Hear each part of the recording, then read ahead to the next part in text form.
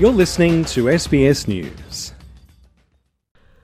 The Prime Minister of Thailand has ordered authorities to investigate a fatal attack at a childcare centre which has left at least 38 people dead. There is speculation that drugs could be behind the killings because the former police officer responsible had just appeared in court on narcotics charges. World leaders and ministers have paid tribute to those who lost their lives in the tragedy. Australia's Education Minister, Jason Clare, has told Channel 7 the situation is horrific. When you think of anything worse, I guess every mum and dad packing bags today for their children to go off to care would be hugging them a lot tighter this morning. I got a phone call from my centre yesterday afternoon saying, can you come and pick up your little one? He's got a temperature and a runny nose. That's the sort of call you want to get. Yeah. Can you imagine those mums and dads in Thailand and that phone call? Authorities have pleaded with residents not to drive through floodwaters as wet weather continues on Australia's east coast. State emergency services across Victoria and New South Wales have carried out multiple rescues over the last 24 hours, with 5 water rescues and 181 calls for assistance in Victoria alone. New South Wales Deputy Police Commissioner Mal Lanyon says people need to be careful.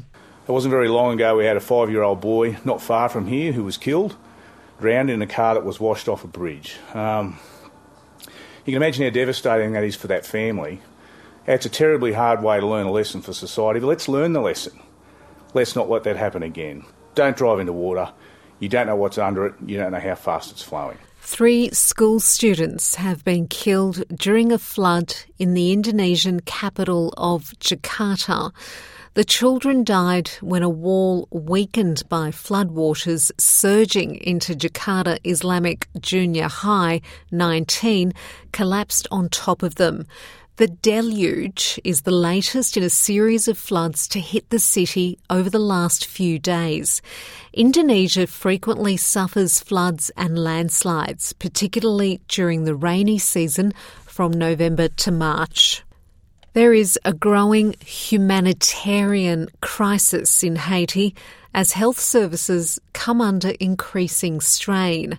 At least 8 people have died in the latest outbreak of cholera, while hospitals have been forced to cut back staff and critical services. Aid agencies are finding the situation a challenge to address as looters target the stock of United Nations agencies.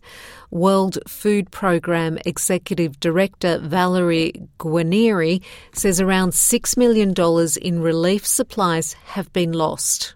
Over the course of 1 week, WFP in Haiti lost 1/3 of our food stocks, as 2 of our 4 warehouses were deliberately targeted, looted, and pillaged.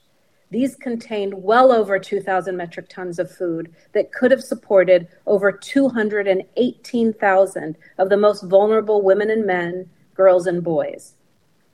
Other UN agencies and NGOs also saw their offices and warehouses looted. Rescuers are attempting to free 2 whales that have become entangled in a shark net off a beach on Queensland's Sunshine Coast.